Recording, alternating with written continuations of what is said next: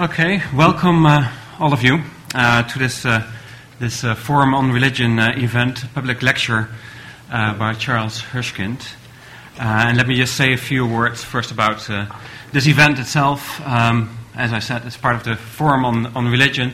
The Forum on Religion itself is part of the program for the study of religion and non-religion.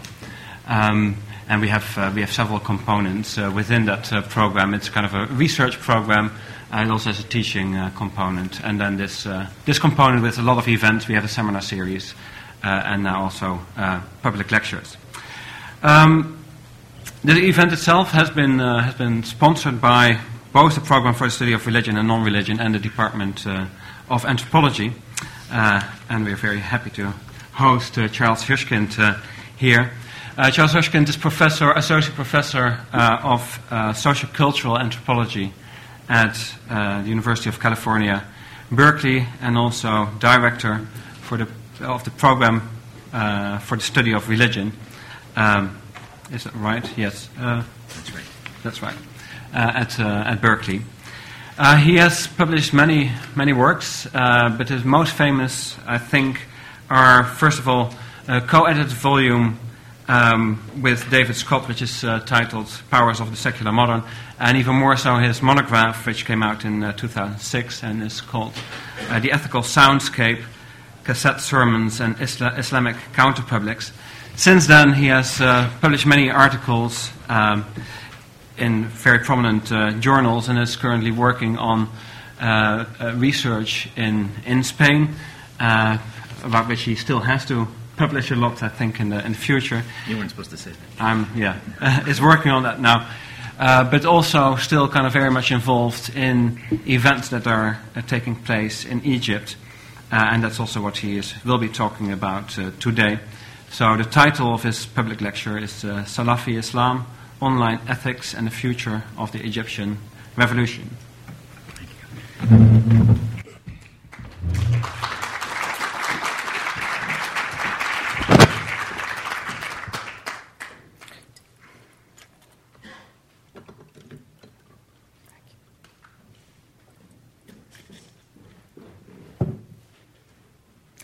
Thank you very much, Matthias, and thanks to the Department of Anthropology for getting me over here.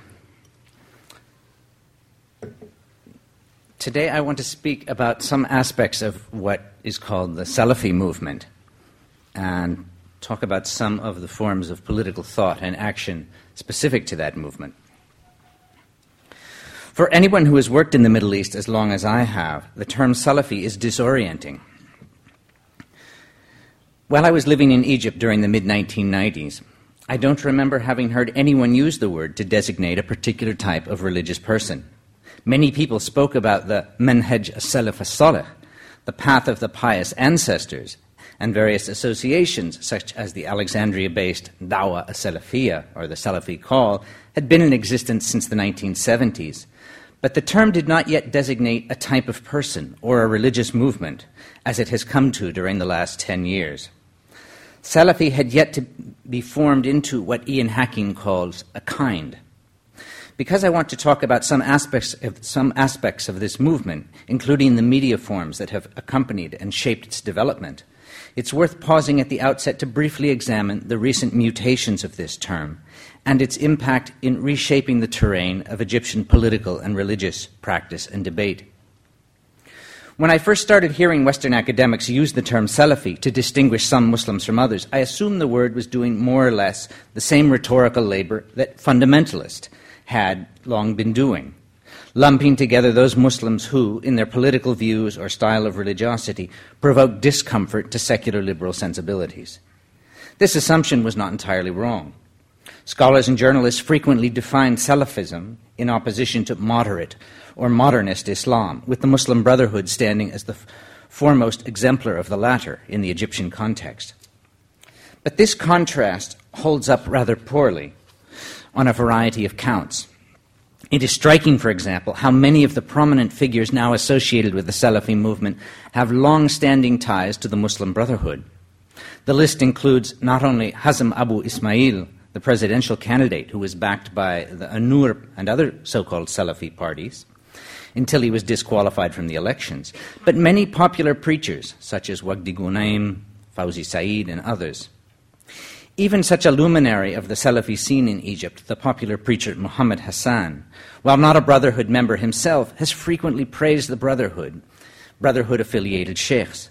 Indeed, in a March 2011 interview, Hassan described the Brotherhood as those who most deserve and are most competent to enter Parliament.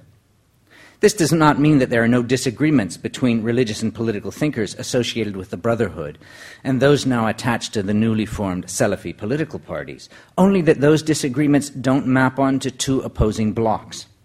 Indeed, many of the same points of conflict that scholars refer to in order to distinguish Salafis from the Brotherhood have also taken place within the Brotherhood for many years and continue to do so. For example, a key argument today among so-called Salafi associations is whether participation in national political life is compatible with or subversive of their primary commitment to promoting piety, the same argument that has divided members of the Muslim Brotherhood and other Islamist associations in Egypt for decades. So the same arguments that you find today among Salafis are very similar and overlap with arguments that you find across the sort of Egyptian Islamist and political spectrum. To what extent is the so-called Salafi movement grounded in a particular interpretive tradition within Islam? Many scholars have argued that Salafism represents a long-standing theological and juridical trend based in the works of the 14th century scholar Ibn Taymiyyah and characterized by a pronounced emphasis on purifying Islam of unorthodox innovations and a constructionist approach to the Quran and Sunnah as the sole sources necessary for guiding the Islamic Ummah. While I don't have space here to elaborate further on the theological viewpoints internal to this interpretive tradition, it is worth noting that most of the key elements of this tradition, an emphasis on dawah, the practice of encouraging others to piety in their comportment, the practice of hizbah, commanding right and forbidding wrong, a rejection of the four schools of legal reasoning in favor of a direct engagement with the Quran and Sunnah. These elements, albeit interpreted differently, have been central to a wide spectrum of Islamic reform movements within the Middle East over the last few centuries. They were core principles of the Egyptian militant group, the Jama'a al-Islamiyya, as they were for the Ansar as-Sunnah Muhammadiyya, a preaching and welfare association founded in Egypt in the 1920s, often noted as an early exponent of Salafi viewpoints. Indeed, there are few preachers in Egypt today who don't call on their listeners to incorporate these ethical and interpretive precepts and practices into their lives, though they may disagree about the political and moral stances entailed in doing so. Thus, while we may speak about a broad current of theological, juridical, and ethical reasoning that plays an important role today in structuring debate among Egyptian Muslims, there is no sociological entity or religious kind, to return to Hakin's term, that corresponds to or embodies that current. In this light, it is not surprising that authors who use this term find themselves having to speak about varieties of Salafism, jihadi, activist, scholastic, and so on, or shades of Salafism, or noting that, quote, disagreement is particularly rife among the Salafi movement, as a number of authors have put it. However, as distinct from Islamic fundamentalist, a term of similar ideological function, and always used to designate problematic others, Salafi has now come to be used by some in Egypt as a term that one applies to oneself, as found, for example, on the popular website Ana Salafi, or I am a Salafi, and many others. What are the implications of the recent appropriation of this term by some Muslims in Egypt as a marker of identity for our analysis of religion and politics in the country? Does this use endow the term with a certain objectivity or analytical utility? In my view, not as much as many claim. I would note that none of Egypt's so-called Salafi political parties that were founded last year, Hizb al-Nur, Hizb al-Fadila, Hizb al-Salah, mention the term in their founding statements of the party's identity. And while the popular preachers associated with this trend frequently refer to the Manhaj as-Salafiyya, it is extremely rare, from what I have seen, that they would refer to themselves as Salafis. Rather, they identify themselves as Muslims and understand their emphasis on following the example of the Salaf as-Salih, the pious ancestors, as necessary for the revitalization of the traditions of Islam. In other words, the term remains for the most part one applied to other people whose religious or political practices are seen to diverge, more or less threateningly, from secular liberal norms, or simply from us. Much of the reporting on the recent demonstrations in the Middle East that occurred in response to the anti-Islam film circulated on YouTube show the ideological impulse of the term. And I have a slide.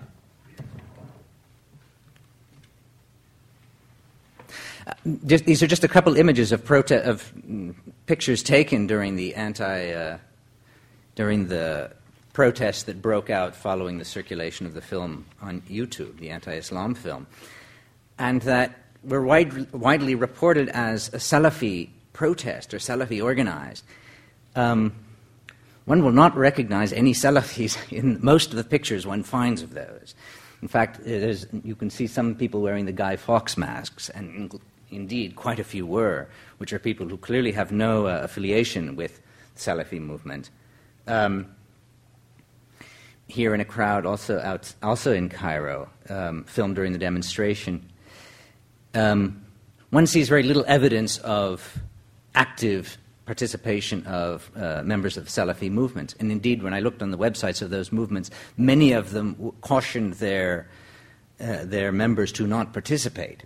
But Salafi became a kind of catch-all term to point to a kind of dangerous trend and therefore sort of dangerous manifestations of politics and religion, and has served as a kind of blanket even when it has very little analytical value, as one sees here. Okay. I begin with this brief excursus on terminology because in writing this presentation, I have found the term Salafi, once disabused of much of its analytic pretensions, to be useful, or at least unavoidable, as a way to manage some more awkward locutions. So with that behind me, let me turn to some of the main concerns of the presentation. As is well known, when the large demonstrations began in Tahrir Square on January 25th last year, a number of prominent religious figures, some affiliated with the Muslim Brotherhood and some not, took a skeptical, if not condemnatory, stance toward the event. Senior Brotherhood leaders withheld judgment during the first days of the uprising, though they soon followed the lead of their younger cadres and gave the demonstrations their endorsement. Other views, ranging from cautious support to harsh rejection, were expressed by non-Brotherhood leaders, some of the most critical coming from scholars and preachers associated with Alexandria's Dawah Salafiyya, a group that includes among its members a number of the most popular preachers from Egypt's satellite television stations. While members of this group expressed a range of often shifting opinions during the course of the uprising, many argued that the social chaos unleashed by the confrontation with the government was too great a price to pay in exchange for bringing down the corrupt and tyrannical regime. Liberal critics interpreted the position taken by these so-called Salafi religious figures as evidence of the movement's complicity with the regime, reflecting a long-standing agreement, in their view, whereby the preachers would refrain from political activity and, in exchange, the government would allow their television stations to air. Following the removal of Mubarak, members of the Dawah Salafiyya, as well as others associated with this current, decided to form political parties and to put forward candidates to contest the parliamentary and later presidential elections. Prior to this moment, the founding figures of these parties had generally advised their followers to avoid participating within national political institutions, arguing that such institutions in their current state were incompatible with and corrosive of Islamic forms of piety and social life. In what follows, I want to look more closely at some of the contrasting arguments and comments put forward by Muslim figures associated with this movement, both in regard to the uprising and to the new political landscape left in its aftermath. In doing so, I hope to bring out some aspects of the form of political reasoning that these arguments draw from and exemplify, one that departs in significant ways from our normative understandings of political life and the role of the state within politics.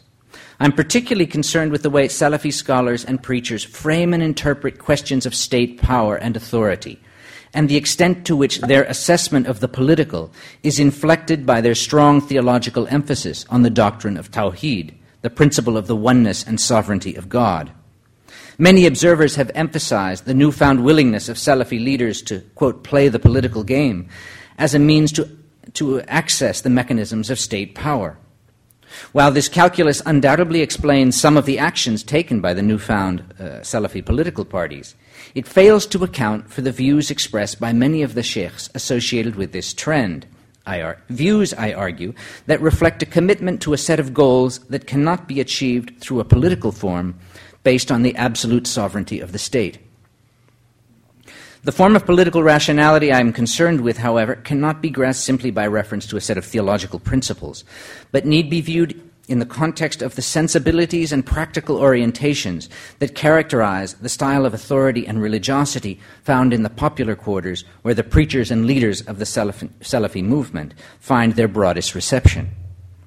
I turn, therefore, to the practices of media consumption through which viewers and listeners engage with such figures of religious authority. In an earlier study, I emphasized the forms of ethical judgment and sociability sustained through the circulation of religious media in Cairo, particularly cassette-recorded sermons. The Islamic counterpublic, articulated through the circulation and consumption of sermon media, I argued, engaged the political obliquely and primarily negatively, as an arena of power to be engaged only in so much as it directly undermined the conditions necessary for the cultivation and practice of Islamic virtues. How has the new politicization of Egyptian life, affected by the uprisings of last year and the struggles for power that have ensued, changed the orientation of the Islamic counterpublic to the national public political arena? How do we understand the changing media ecology of religious discourse in relation to the current political landscape? What are the politics of so-called Salafism? These are the questions that guide my discussion.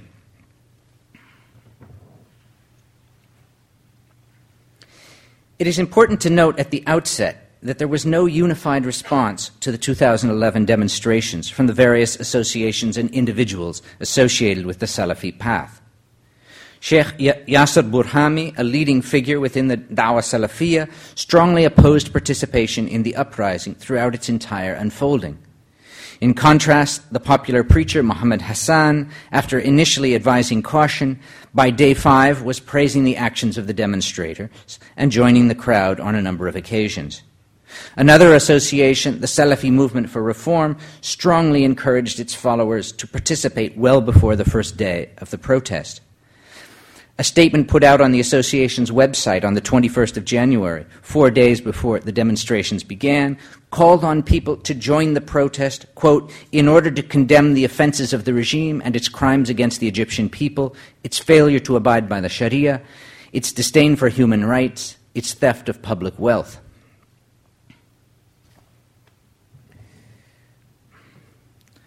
Sheikh Burhami, this is him, opposition to the protest movement echoed the views of a number of other associations, including the Ansar Sunnah Muhammadiyya.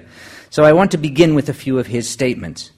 Burhami, a graduate of Al-Azhar, who now teaches at a preacher training school in Alexandria, had long voiced his opposition to any participation within the institutions of national governance. In an article published in 2008 titled Political Participation and the Balance of Power, he argued, to be a part of the political game means to bargain with one's principles. End quote. Islamic movements that have entered politics, he notes, quote, have renounced their principles and their Islamic identity in exchange for a political position or for political benefit. Your refusal to be part of the political process is one of the means to protect the Sharia from it. Interestingly, Burhami is not against giving support to candidates in the professional unions or student associations, only to those contesting parliamentary elections, insomuch as the latter institutions serve to promulgate rules that violate the precepts of Islam, in his view. So he wasn't against political activity in general, simply against those that served to ground rules, edicts that would become part of a national constitution. He holds out the possibility that at some point in the future, a state compatible with Sharia principles and therefore with the ultimate sovereignty of God might be established. But given the array of forces in the world at present, he argues, such a possibility remains distant. Like many of the other leaders of the Salafi trend, Sheikh Burhami frequently refers to the opinions of the Hanafi scholar Muhammad Nasr ad-Din al-Albani in regard to the dangers of becoming involved in politics. It's fuzzy, but there aren't too many pictures of him. Writing in the 1960s and 70s, Albani strongly criticized what he saw as the Brotherhood's privileging of politics over religious science, ilm, and doctrine, aqidah, arguing that in the present circumstances, the good policy is to stay away from politics. As he noted during a lecture in 1977, all Muslims agree on the need to establish an Islamic state, but they differ on the method to be employed to attain that goal. For me, only by the Muslims adhering to Tawheed can the causes of this dissension be removed, so they may march toward their objective in closed ranks. For Albani, to bring about greater adherence to Tawheed required not political action, but the practice of da'wah, the individual and collective activity by which Muslims would eliminate the corruption and illicit innovations that had entered Muslim societies and return to a divinely sanctioned form of life. That is only through the kind of grassroots promotion of piety could that be achieved, not through the means of the agency of the state. Burhami's recourse to the theological tradition that Albani was working within should also be seen in the context of the period he grew up in, the 1970s and 80s, precisely when the Dawah movement was spreading throughout the popular quarters of Egyptian cities. In the face of the state's reorientation during this period away from the provision of services and toward an intensification of security measures within such neighborhoods, Dawah activists sought to establish an institutional infrastructure independent of the state that would sustain the forms of sociability they saw as proper to a Muslim society. And in this period, many large mosques became sort of institutional hubs, providing medical, educational, welfare, all forms of assistance for people, and self-consciously understood that activity as taking people out of the clutches of the state, which they saw as both negligent and corrupting. For many of Burhami's generation, the primary experience of state power was as an impediment to that project. Importantly, this experience did not necessarily lead Dawah activists to adopt an antagonistic stance toward the state, but rather to a certain indifference, based on a recognition of the inadequacy or unreliability of the agency of the state for the ethical transformation they sought to enact. Sheikh Kishk's career may stand as an example. In his sermons, Kishk excoriated the Sadat regime for its brutalities against the Egyptian people, its failure to support the Palestinian cause, its promotion of Western cultural forms. At the same time, and despite having been arrested and tortured by the regime, he continued across his life to work within state-run mosques, and even to write a regular column in a state newspaper after he had been forbidden from preaching. That is, while he was already under house arrest, and after many years of imprisonment and torture, he continued to write in state newspapers. While Kishk does not share Burhami's rejection of political engagement, where they overlap, in my view, is in their relativization of state power. For Kishk, the state appears as a fact of modern life, against which one must remain vigilant, but whose powers are not intrinsically for nor against the project of Islamic reform, but stand instead oblique to it. That is why, in contrast to Egypt's militant groups and Islamic political parties of the last decades, capturing the state was never a solution for the Dawah movement to the problems they saw as most pressing.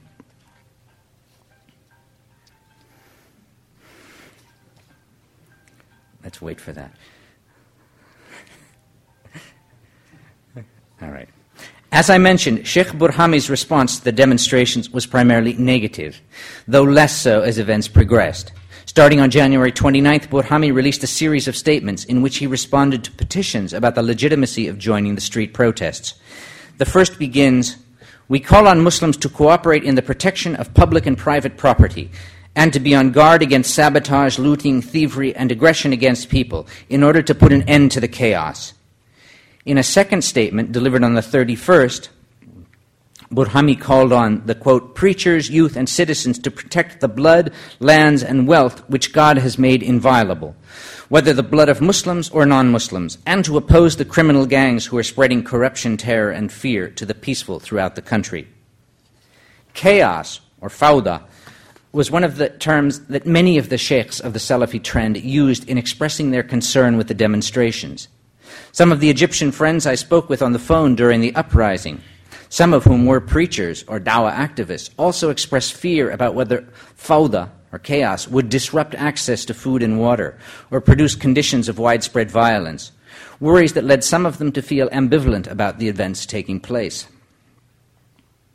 While many have suggested that the comments of Sheikh Burhami and others who criticized the uprisings reflected an interest in maintaining an existing relationship of mutual benefit with the Mubarak regime, I want to suggest a somewhat different reading.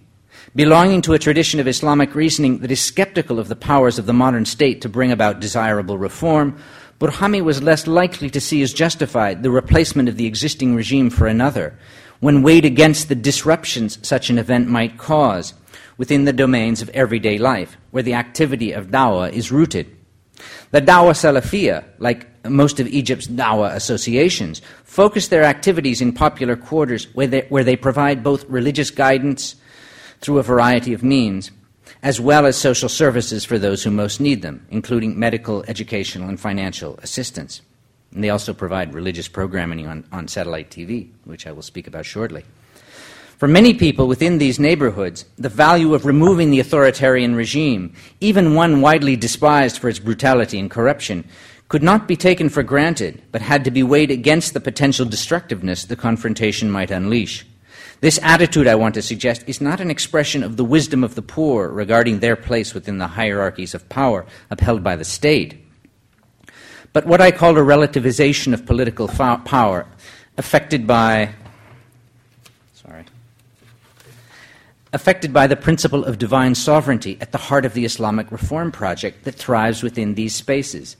From this standpoint, there is no political theology to resolve the tension between the absolute authority of the state on one hand and of God on the other. Following Mubarak's removal, a number of Salafi leaders who had opposed participation within national political life revised their opinions in light of the new situation. While the Ansar as-Sunnah Muhammadiyya Association published a number of fatwas on the illegitimacy of participating in the demonstrations, citing Ibn Taymiyyah's judgment that a Muslim ruler who does not show outright infidelity cannot be deposed, whatever injustices he commits, on the question of participating in the elections, their fatwas expressed a more ambivalent position, as in the following from June of last year. Quote, summing up, the basic principle is non-participation, but the evil and corruption that accompany, given the evil and corruptions that accompany the institutions of governance. So non-participation is best. But if in the assessment of the accumulated benefits and acts of corruption, people of knowledge see that the benefits outweigh the acts of corruption, then in that case it is permissible to participate. A number of other members of the Salafi trend have argued that while to contest the elections is to commit an objectionable act, a munkar as it's called, it is permissible if done to correct a more objectionable act. So you can't avoid the corruption or the objectionable act, but it's justifiable if there's a worse one. While I don't have the space here to explore these arguments in greater detail, let me simply highlight the question they pose.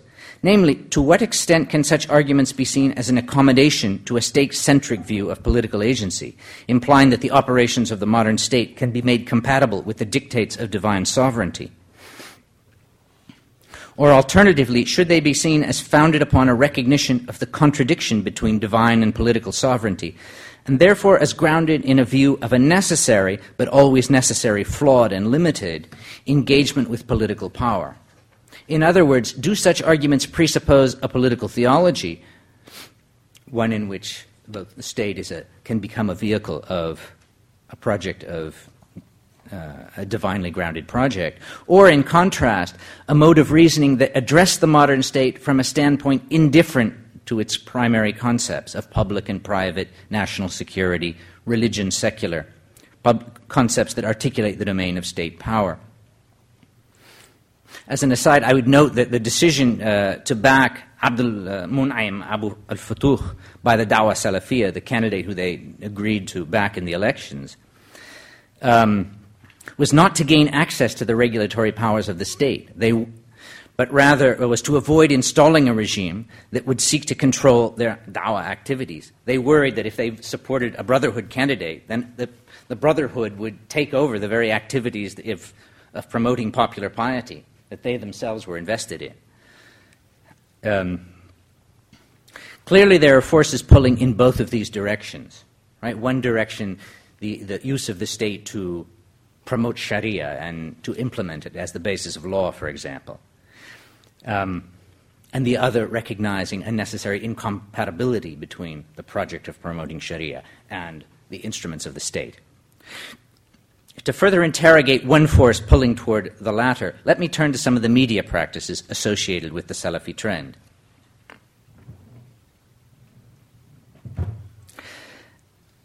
As some of you may know, Muhammad Hassan is one of the preaching stars in the da'wah arena.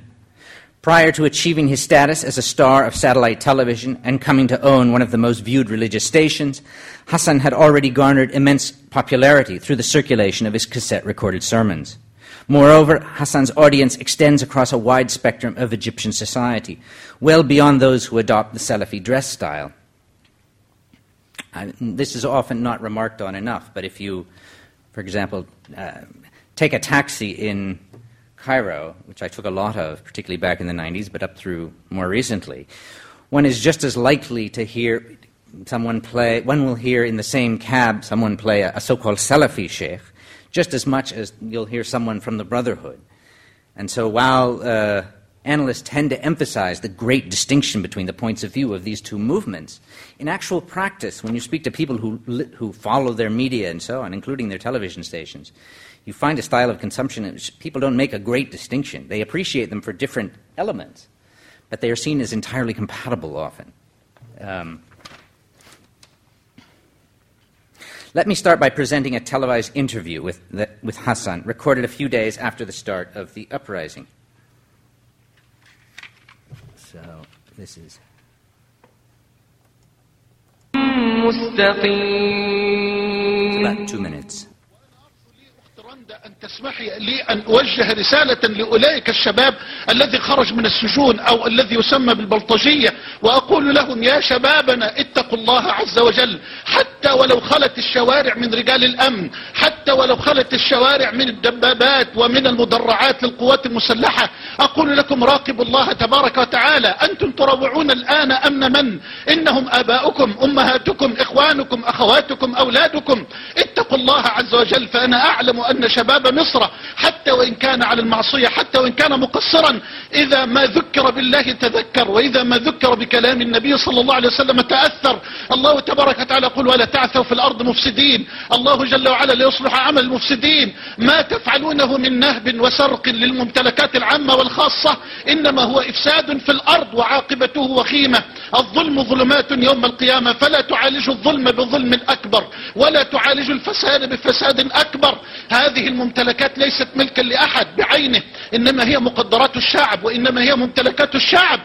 فحرام على كل شاب مسلم وعلى كل رجل مسلم أن يسرق جنيها واحدا من بنك في الشارع أو من آلة صرف في الشارع. لا يجوز أبدا لمسلم أن يتعدى على هذه الأموال العامة، فهي أموال محرمة، ولا يجوز له أن يتعدى على ممتلكات خاصة حتى لبعض الأفراد، سواء كانت محلات عامة أو محلات خاصة. فهذا مال حرام، والحرام لا ينفع في الدنيا ولا في الآخرة. يا شباب مصر، إنها بلدنا، إنها بلدنا، بلدنا في قلبنا. لا تسمح لأي أحد أن يشوه هذه الصورة المشرقة لمصر ولشباب مصر. فمصر هي بلد الدين، بلد الأزهر، بلد الحضارة، بلد العلم، بلد العلماء، بلد الأخلاق. وما نراه الآن، لقد قابلتني سيدة فاضلة الآن وأنا في طريقي إلى العربية، وأنا أسعى من يومين للظهور للحديث لشبابنا، لكن بكل أسف حرمنا في قناة الرحمة من البث المباشر، وحرمنا حتى من الإنترنت.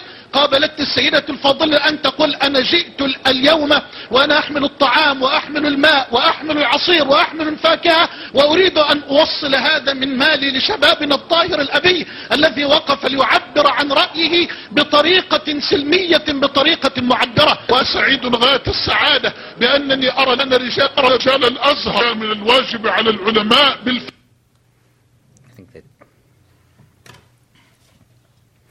Much like Sheikh Burhami, Hassan places great emphasis on the need to protect both life and property and prevent a descent into social chaos, though as opposed to Burhami, he also signals his support for the cause and action of the protesters in the latter part.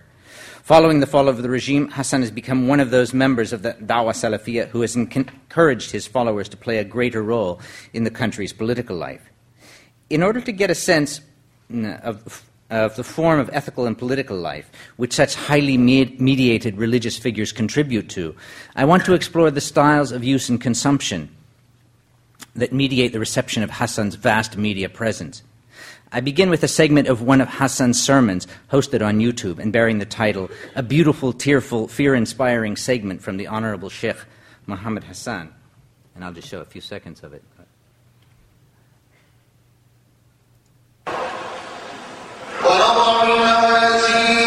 It's all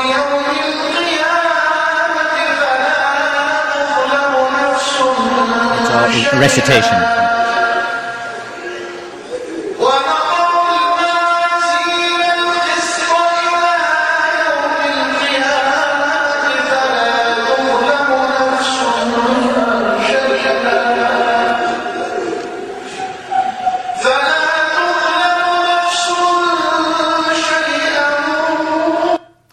The clip is very mediocre quality, and much of it is filming the audience that is very tearful. Since his first entry into preaching, Hassan has been known for his mellifluous voice as well as his ability to engender powerful emotional responses from his listeners with his impassioned rhetoric.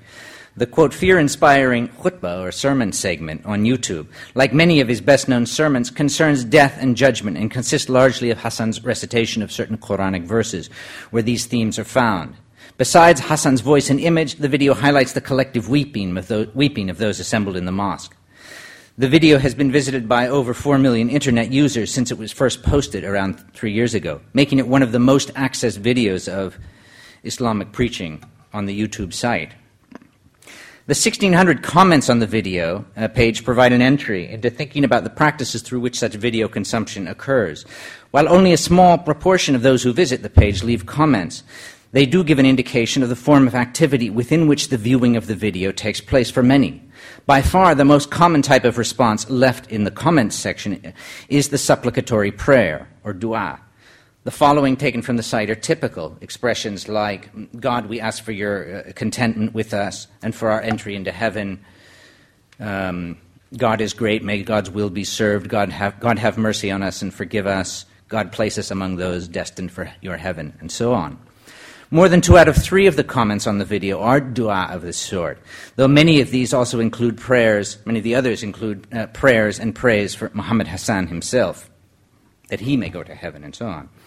In the context of the Friday mosque khutbah, the sermon at the mosque, such supplicatory expressions are continuously elicited from the congregation and are repeated in a crescendo at its conclusion by both preachers and listeners.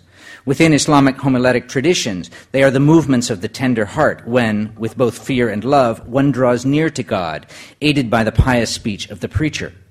Relocated here onto the YouTube page, these now written expressions from listeners act to mark and define the page as an extension of the moral space of the mosque, and thus to delineate certain norms of participation for those who visit the page.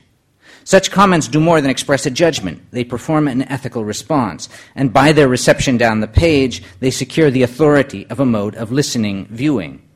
They provide a visual testament to repeated acts of drawing close to God, a record that serves to attune the eyes and ears of new visitors in a distinctly devotional and ethical direction. In short, this virtual space within which the khutbah segment is presented has taken on a distinct moral framing through the practices of commentary and response. The force of this framing is evident in the scarcity of remarks that diverge from such standpoints of pious engagement. And it's very interesting that on these sites where you find that people do start putting in other kinds of comments, then there's often an abandonment of that by, you no longer find the supplicatory prayers, and indeed maybe another site with the same video, but was somewhat purified of the political comments and only having the more pious expressions is initiated anew. This isn't a rule or something, but it's a general pattern one sees. Let me emphasize that my discussion here in no way implies a judgment about the ethical orientations and religious commitments of the visitors to the Muhammad Hassan web pages. Rather, my comments pertain to the norms of discursive interaction and self-presentation that are evident in the patterns of response and exchange left on these pages. Although the fact that many of the visitors to the sermon web pages may adopt an ethical devotional language may tell us little about their personal piety, it does say a lot about how they envision such websites, specifically as spaces appropriate for acts of prayer and devotion. That some people may move on to a pornographic website after they have viewed a khutbah site does not imply that the invocation of ethical norms on the first site was a sham, any more than the observation that some people lie and cheat after praying at the mosque or the church implies that the mosque or church is really not a space of piety, though both instances do indicate an inadequately cultivated virtues of faith and taqwa, or fear of God, in the Islamic context. Although there are many video clips of interviews and mosque lessons with Muhammad Hassan, where he addresses political issues in a direct fashion, their popularity, as measured by the number of visitors to the sites, do not come close to those garnered by his sermons on eschatological and ethical themes, nor do they draw the kind of ethical devotional responses.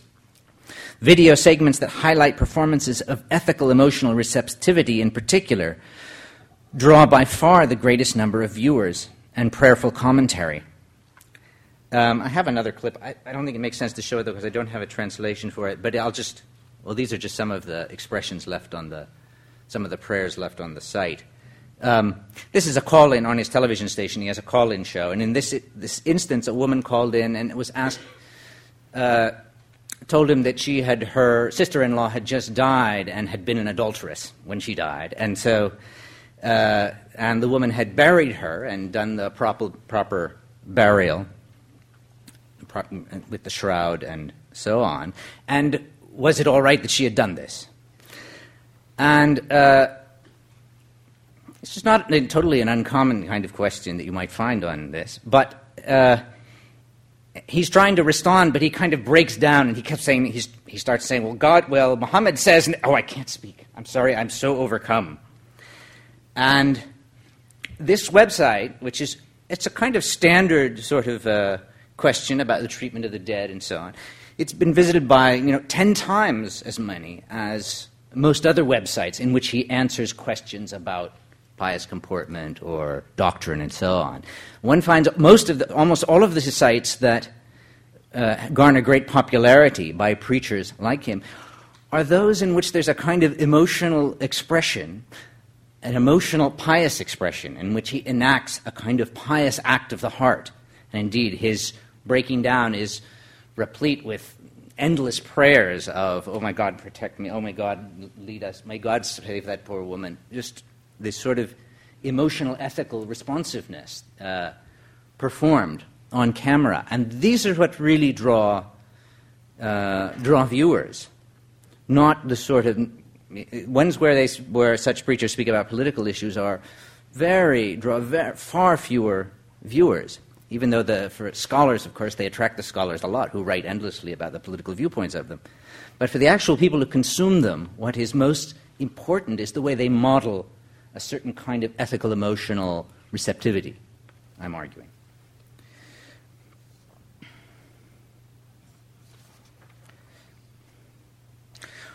What can we conclude from this?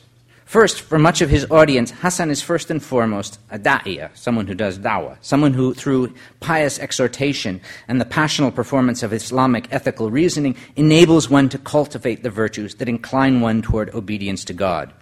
Listeners and viewers attune to his media-based performances with this expectation and attitude, as is borne out in the comments left on the websites that feature him. While his oratory also extends to political affairs, he does not mediate political opinion, but rather a project of Islamic reform, one he contributes to in particular through his ability to embody pious sensibilities and effective states. This is one of the reasons I would suggest why the Salafi leaders were unable to garner the support they sought to mobilize for their chosen candidate in the presidential elections, Abdul Munim Abul Futuh.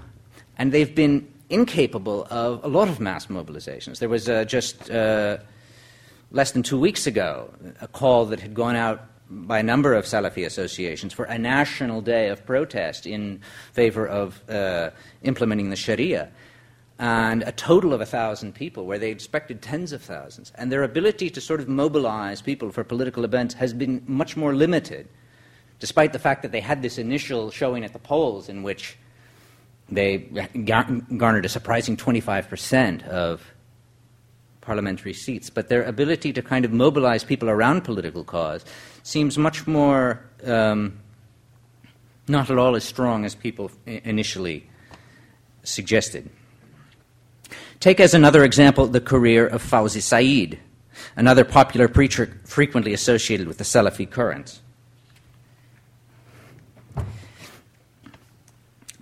I used to go to his mosque every week when I lived in Cairo in the 90s.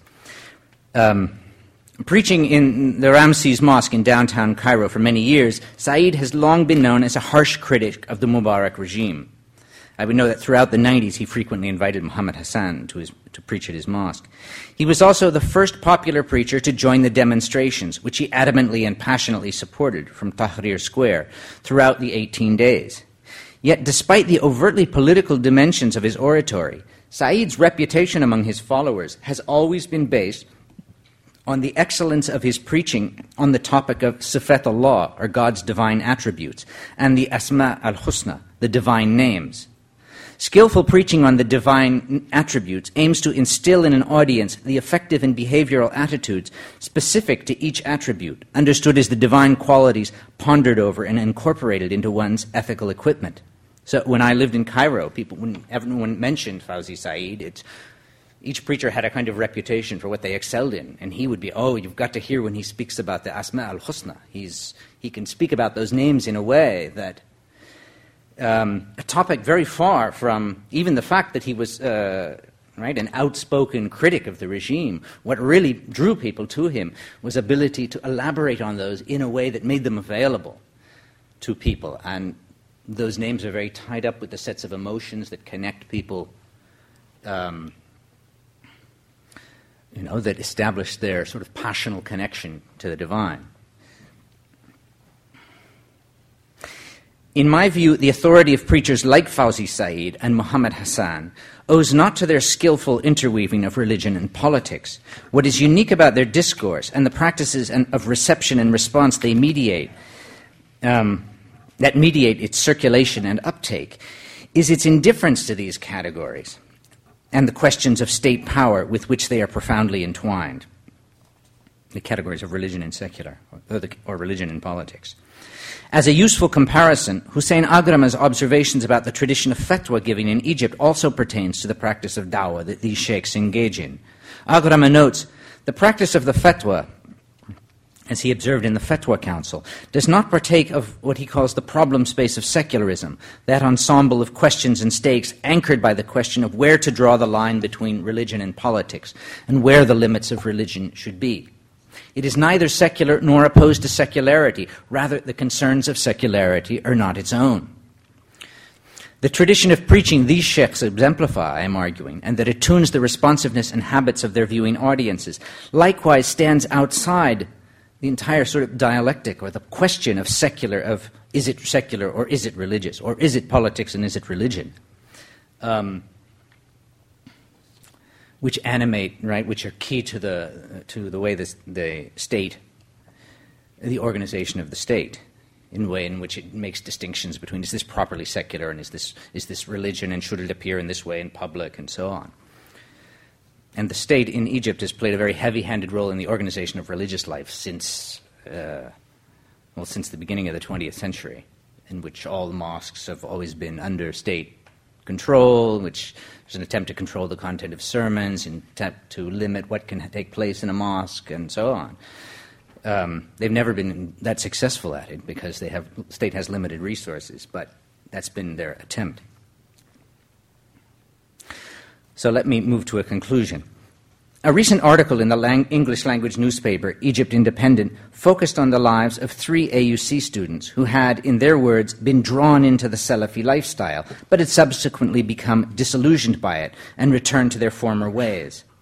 In a reflection on the unsuitability of Salafis for political office, one of the 3 young women notes, "They're not politically astute," she says. "A Brotherhood MP would not stand up to make the call to prayer in Parliament, but a Salafi did because he felt he had to please God regardless of who he angered. A Brotherhood politician would know how to play it right." The act, attributed by the student to political naivete, an inadequate capacity to discern political context from those appropriate to religious worship, disrupts the parliamentary proceedings, angering some of the representatives who view it as an unwarranted introduction of religion into politics.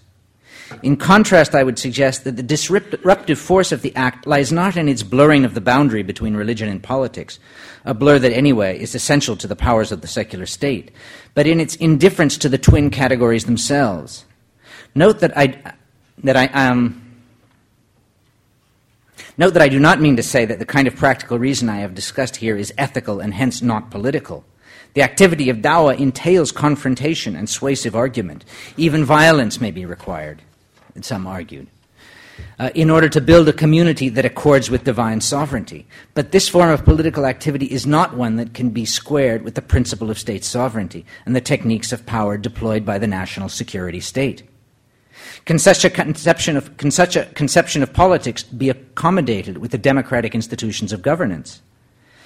Well, spaces and times for prayer can surely be incorporated into parliamentary procedure, just as prayer time can be enforced in schools and factories, the requirements of worship taught in schools. Religion, in other words, can become a means by which the state extends its powers into ever more domains of social life.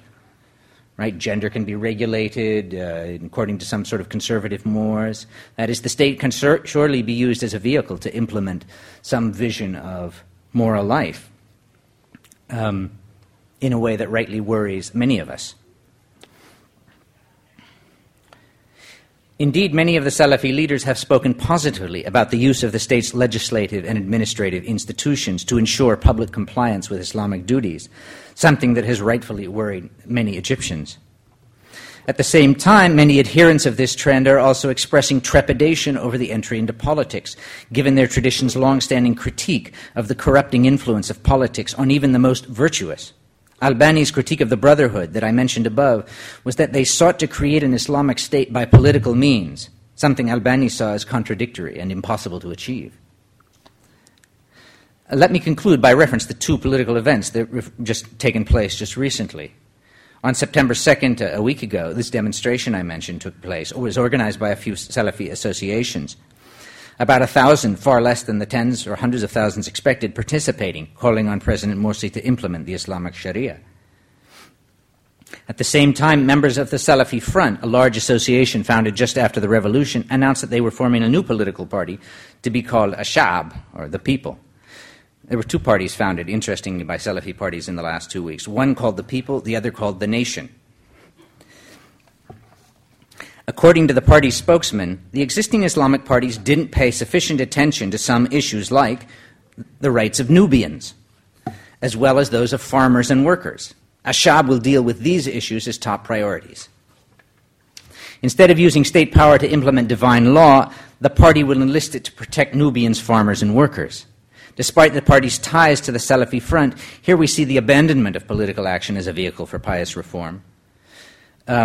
For the promotion of the Sharia Islamiyah, and its circumscription to what the party calls rebuilding Egypt and establishing political stability.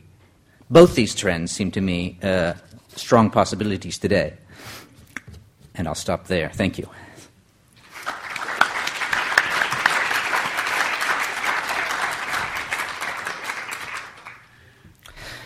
Thanks very much, Charles, for a wonderful, very rich and thought-provoking presentation. We will have about 30 minutes to take questions, and we will take like 3 questions at a time, and then the speaker will have the possibility to respond to them. But I want to kind of to use my position as chair to at least ask a first question. And I was struck by several things in this very rich presentation. One of the things that I was struck by was when there was the discussion about whether or not the Salafi should kind of be involved in the revolution, etc. It almost and be entangled, be involved with the state. It almost seemed as if it was a kind of a cost-benefit analysis. It was kind of trying to sort out which was kind of less evil, like involvement or non-involvement, possibility of chaos, versus some other problems. A very kind of, it seemed very rational, almost subdued kind of balancing of what is, what one should do, which is quite unlikely, I think, to attract great, or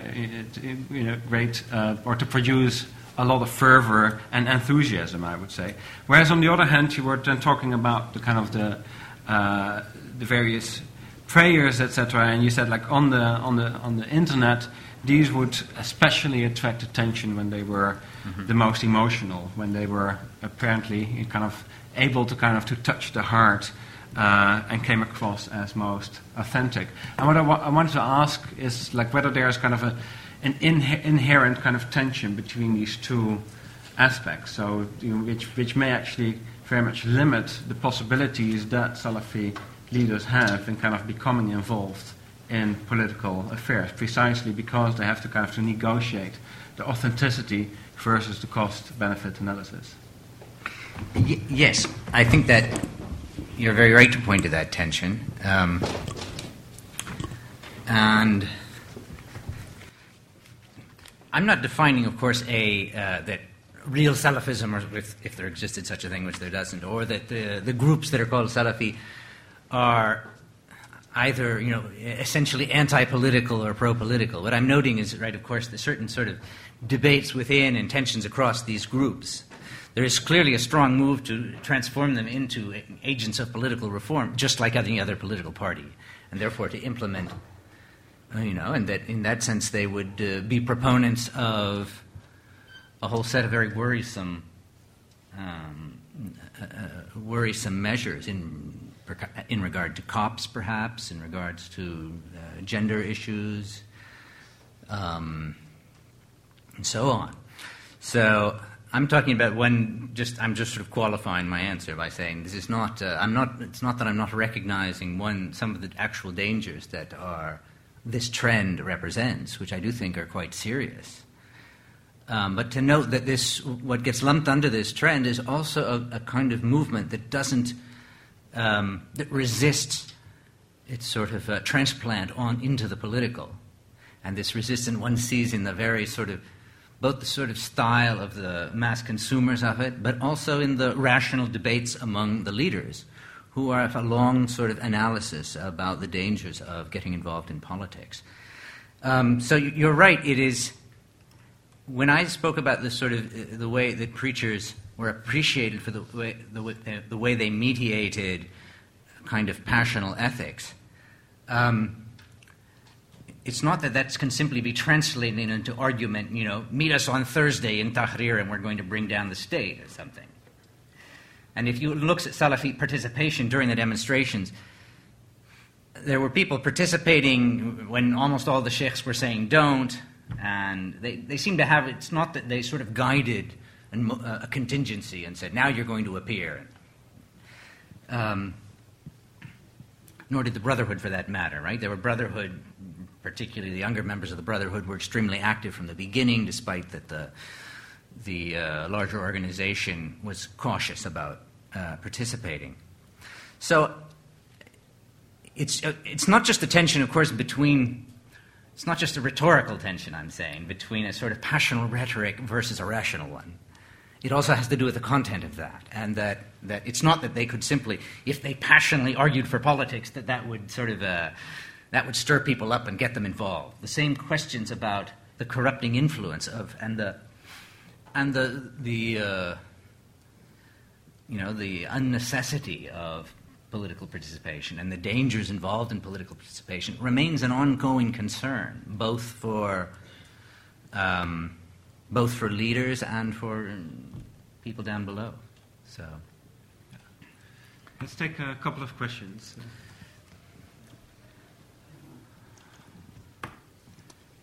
Hello. Hi. Thank you very much for your lecture. I have a question. You talked very much about the so-called Salafi movement in like religious internal politics point of view. I would like you to say a few words about the geopolitics of Salafi movement. There are some theories that says that the Salafi movements were financed by Gulf countries, mainly dictatorship in the Gulf, to weaken the democracy movements in mainly in North Africa, from Egypt to Morocco, because the so-called Islamists that are now in power in North Africa, these are political movements deeply rooted in the society that worked for many decades. They represent the middle class. They're like doctors, lawyers. They're, let's say, moderate. They accept the democracy, let's say, at least for the moment. What's your answer about that? Thank you very much. okay, good question. So my question was, looking at your presentation of ethical discourse, I was reminded of Talha Saad's chapter on public criticism in Saudi Arabia. Uh-huh. And I was thinking, even if these sheikhs don't get power, do you think we could be seeing in this post-Mubarak era the vitality of a similar kind of paradigm of public criticism? Where, these sheikhs, even if they don't have power to author the law, they'll be able to have authority in evaluating the state on the basis of the Quran and the Sunnah, similar to Saudi Arabia. Lady back there.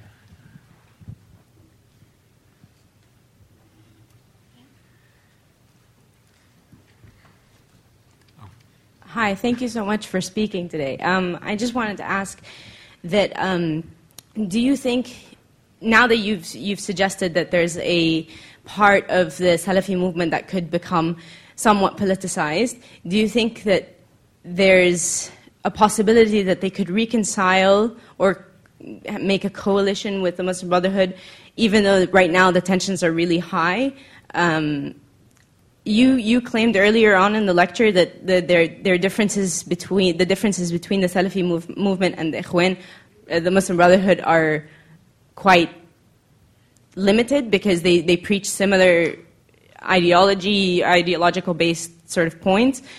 My question is now that there's a tension between the two movements in terms of politics, do you see a way of them reconciling and creating a larger coalition and thereby eliminating the moderate, secular, liberal movements in Egypt?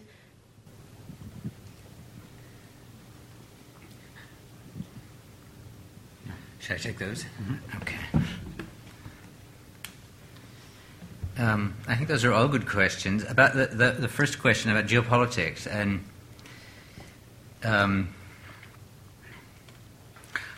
when you read about Salafism around the globe, then it's clearly not a singular or unified phenomenon. And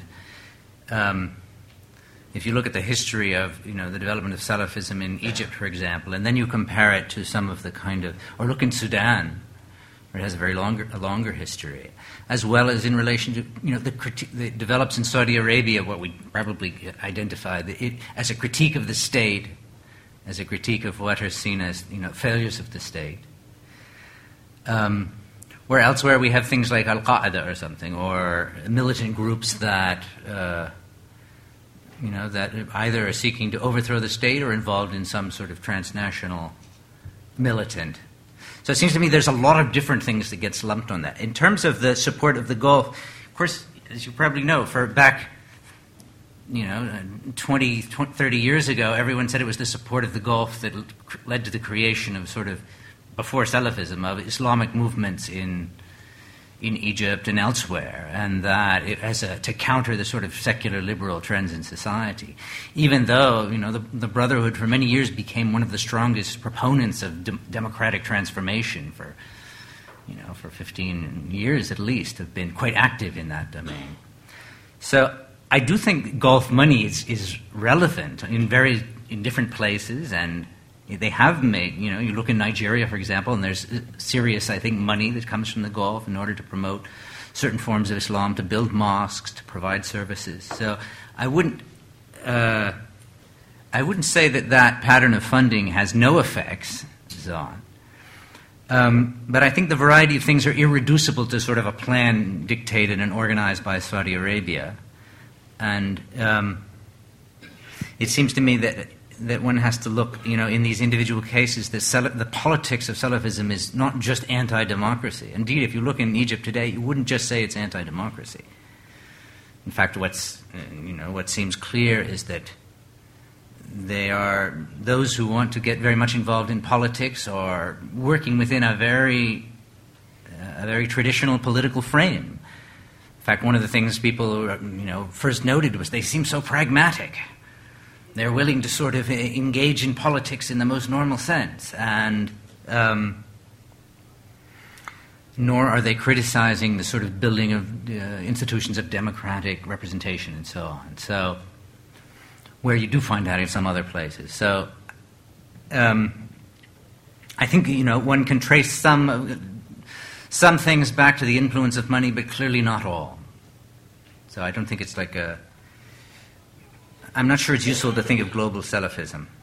As I say, what surprises me is that the people who now sort of even identify themselves in Egypt as Salafis, increasingly they are doctors and lawyers and so on. They're people from a range of and who practice in a range of different kinds of things, forms of entertainment. There's no sort of singular model, it seems to me, and that's. And when I emphasize there's not kind of a sociological category in which all these things sort of cohere into that group, that the same debates central to Salafism also traverse other groups and so on.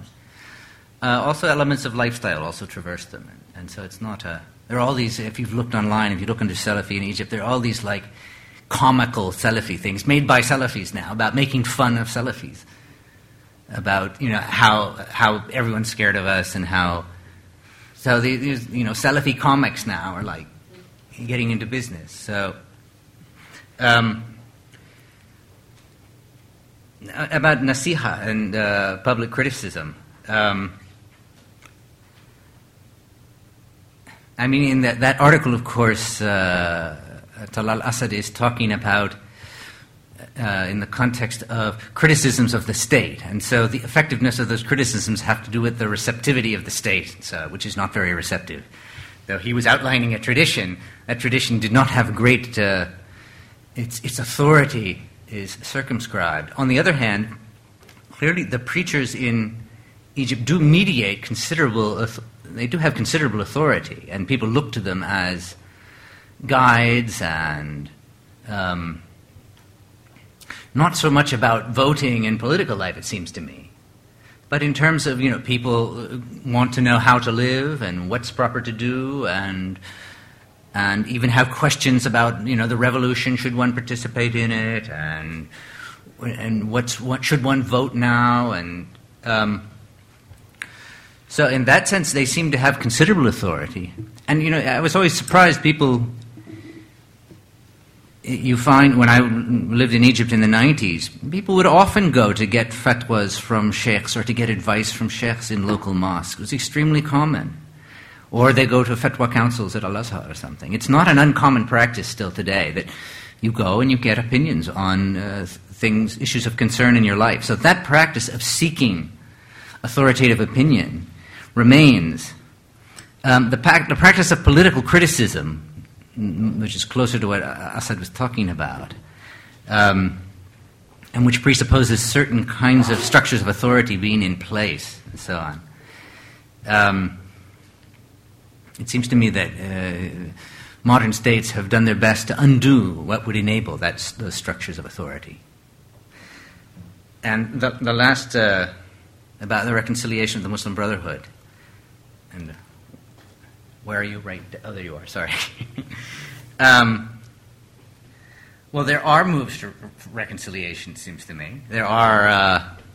it's not just that they stand opposed to each other, and that when one sees the actual sort of daily events in Parliament, they agree on some things and vote together in some kinds of decisions and oppose each other in others. So they don't bloat as two blocs who are always calculating, we have to curtail the power of the Brotherhood by standing with groups against them, and vice versa or something. It seems to me that what one sees in actual patterns of voting is a much more pragmatic, call it, and case-by-case pattern, which could, yes, absolutely easily lead to the formation of a broader shared political orientation against the sort of secular liberal members of Parliament. It does seem to me that's absolutely a possibility.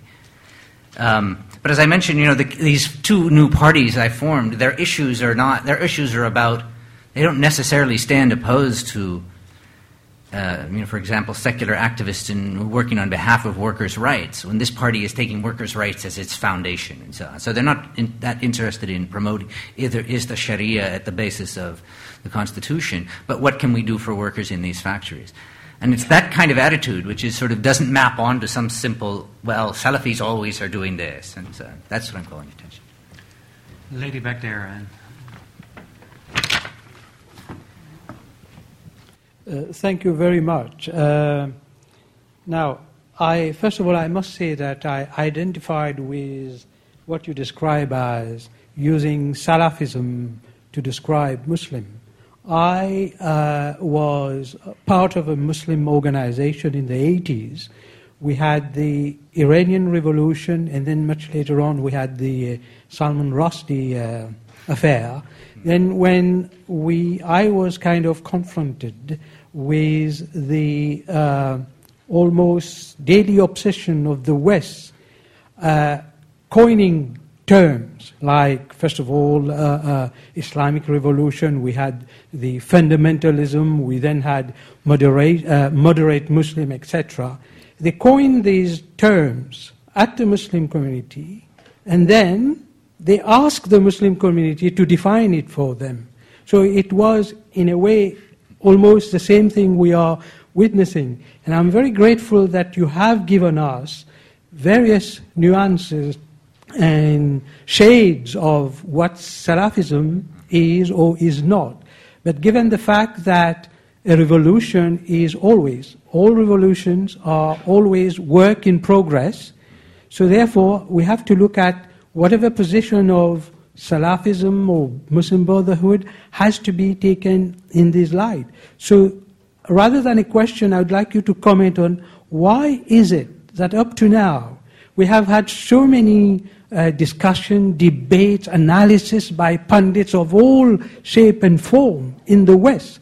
How come they have never brought those nuances, those various definitions of Salafism?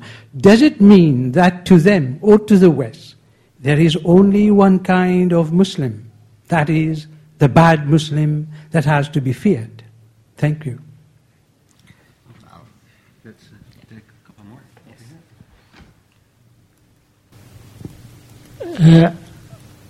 I have one comment. I think the main difference between the Salafist and the Muslim Brotherhood, the Salafist, in one way or other, are following the Wahhabist in Saudi Arabia and the relationship between the Wahhabist and the king and his family. They are not interested in taking the political power, but to have a leader, a king, and they have to decide how the society will be shaped following their interpretation of the Islam. This is different from the Muslim brothers.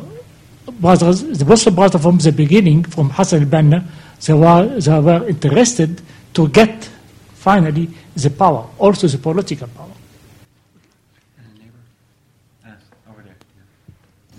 Hello, my name is Bilal and I'm a business student here. My question is about, by the way, I'm from Saudi Arabia. So the way they treat in Saudi Arabia for preaching the Islam, they don't do these kind of movements. They just have an institution and they just do whatever they want to do. Because it's a kingdom and it's not democracy. Is that kind of application is applicable in Saudi Arabia? What do you think about that?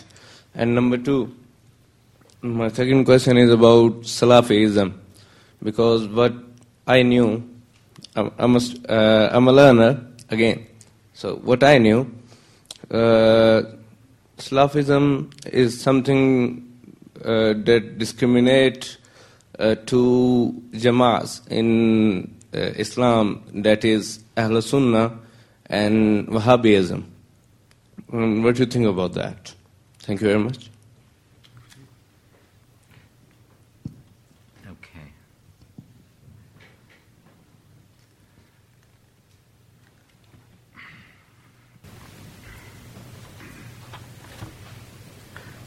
Well, just to start with the first question, I think, if I understand you correctly, and I think I do, that yes, I do think the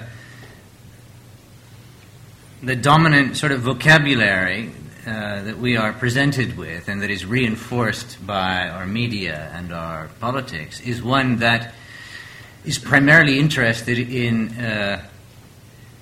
highlighting what it sees as the dangerous threats that arise from that may be at any moment emerging or looming in the Middle East.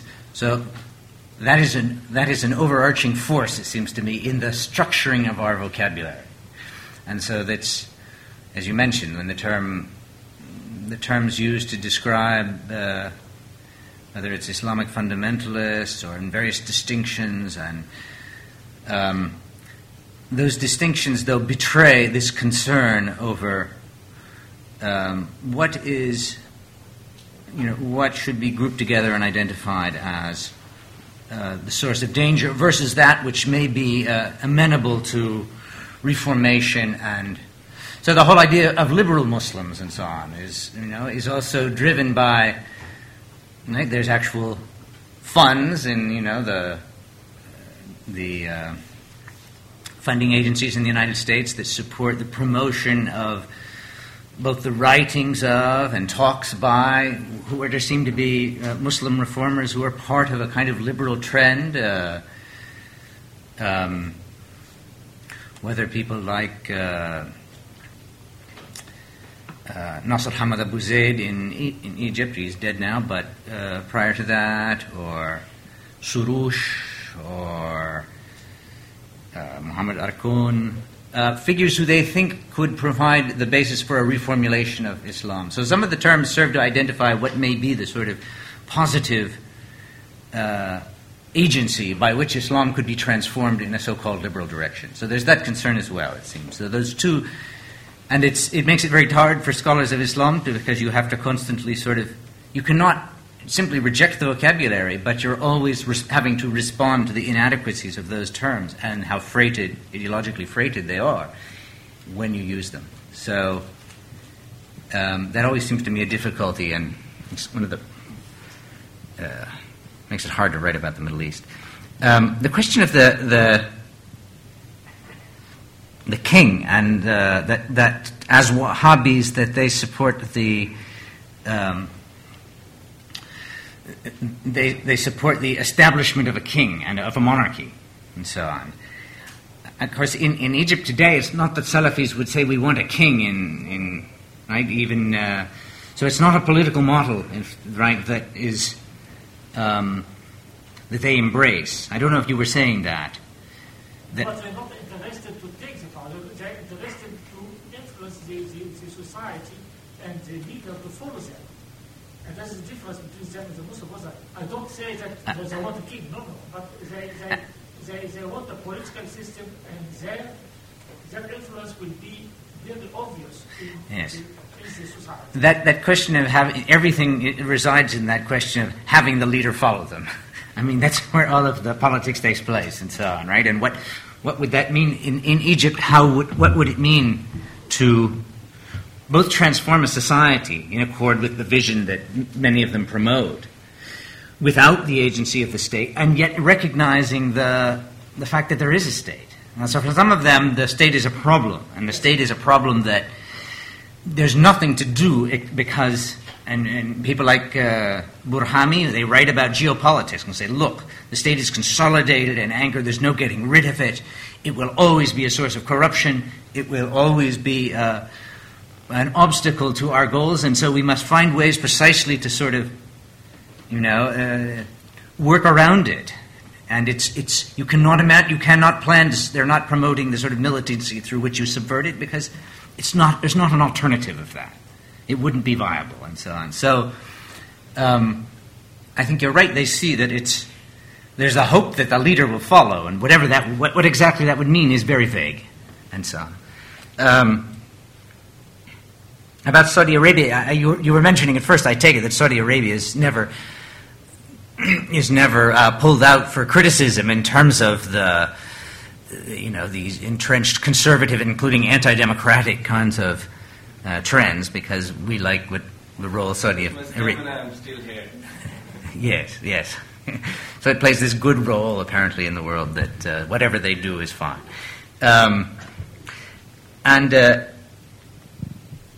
And you said that you understood Salafism as sort of inspired both in the Ahl Sunnah and in Wahhabism. Is that right?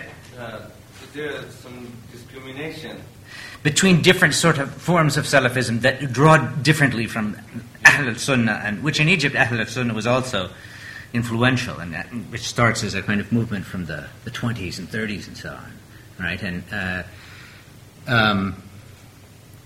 what Wahhabism means, though, in like speaking in Egypt and so on, as an analytical term to understand what's going on, I don't find it tells me a lot, right? It seems to be, it covers over some of the interesting distinctions, for example, about the associations being built in, the anti-Christian associations being built in Nigeria today versus what's taking place in Sudan or Egypt. And I don't think those are all just could be usefully thought of as Wahhabism. And maybe you're pointing to the need to distinguish and these various influences that shape them. And I agree that's it's clearly Saudi Arabian sheikhs have played a predominant, and they are the preeminent background thinkers for many of the Salafis. They refer to them as, particularly Albani, but also as others, as really the intellectual progenitors, those who have revived an earlier tradition that had disappeared through an engagement with particularly Ibn Taymiyyah's work and so on. So there is a lot of appreciation for the role those sheikhs had from the 60s, 50s, 60s, 70s, that doesn't just have to do about money, but that is because these people were anti the Saudi government, and it's the Saudi government who is promoting the so-called Wahhabism globally. So there are tensions there as well. All right. Okay, I think I can take one more question, but that's basically it. So I'll have to pick and choose. The person who had hand up first is back there.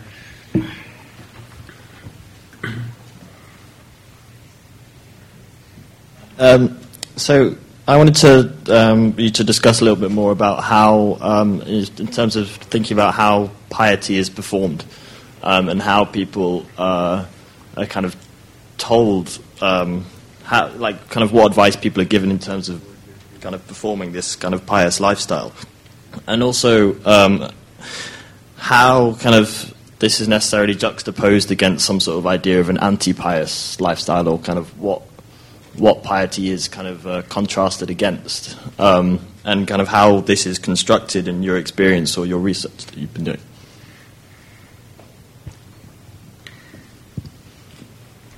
Well, what an anti-pious lifestyle! You just you turn on the TV and you apparently it's visible all over. A lot of people have a more distinct idea about what violates sort of precepts of piety, and that has to do with forms, for example, forms of entertainment that involve kinds of nudity, or forms of music that is seen to inculcate sexual passions, that what gets selected out is a variety of Western cultural forms that seem to engender in people attributes, desires, sensibilities that run contrary to pious comportment, whether those are sexual or capitalistic or otherwise. So there's a huge literature and popular, and the subject of many sermons is pointing out to people all of the threats that surround them in terms of threats to Islamic virtue. And people always have tales to tell of, well, I saw this happening today in the street, and I saw this sign that had this, and I heard that in Canada they're doing this, and so on. So those kind of ways of both creating an object, as you're saying, as you're phrasing it, right, is simply part of popular discussion, and there's an elaborate sort of critical discourse on that kind of threat, how to identify it, and how to defend yourself against it. In terms of how piety is encouraged, like when I talked about that da'wah movement, it takes many different forms, and some of it is you simply, right, when you encourage people to stop smoking, to stop, they should be going to the mosque more often, they should not be swearing. So part of it has to do with a kind of everyday life activism with one's friends, with one's family, and with people, the acquaintances one meets in the street, where one reminds them. It can simply be invoking God or doing zikr or reminding people of God through customary expressions that one remembers God. That in itself is a form because it gets others to remember too. If in public that you speak in a way that reminds others and therefore calls them to the act of remembrance so that they should do it.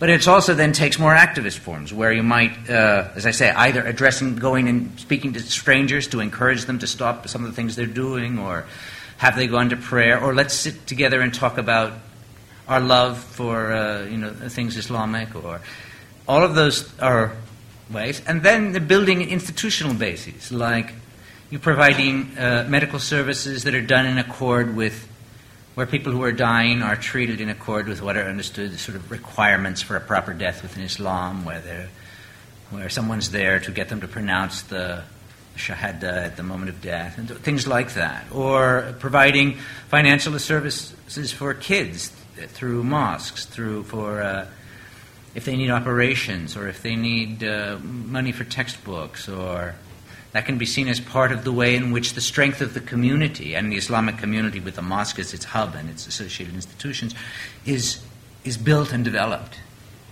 So that notion of encouraging others to piety took on in the 70s a vastly expanded definition to include all the things that sustained neighborhoods, conceived of as the collective vehicle of popular virtue. So that could be both medical, could be all kinds of welfare assistance, financial assistance, a lot of educational assistance, providing lessons and so on. That can all be conceived of as a kind of strengthening popular piety because it strengthens the community. And those things then could be seen as whatever that does strengthen that community was understood to be part of creating the conditions of piety. If people are hungry or they're not being educated properly and so on, then it becomes more difficult to sustain the conditions of collective practice that piety requires. So, anyway, thank you for listening. And thank you very much.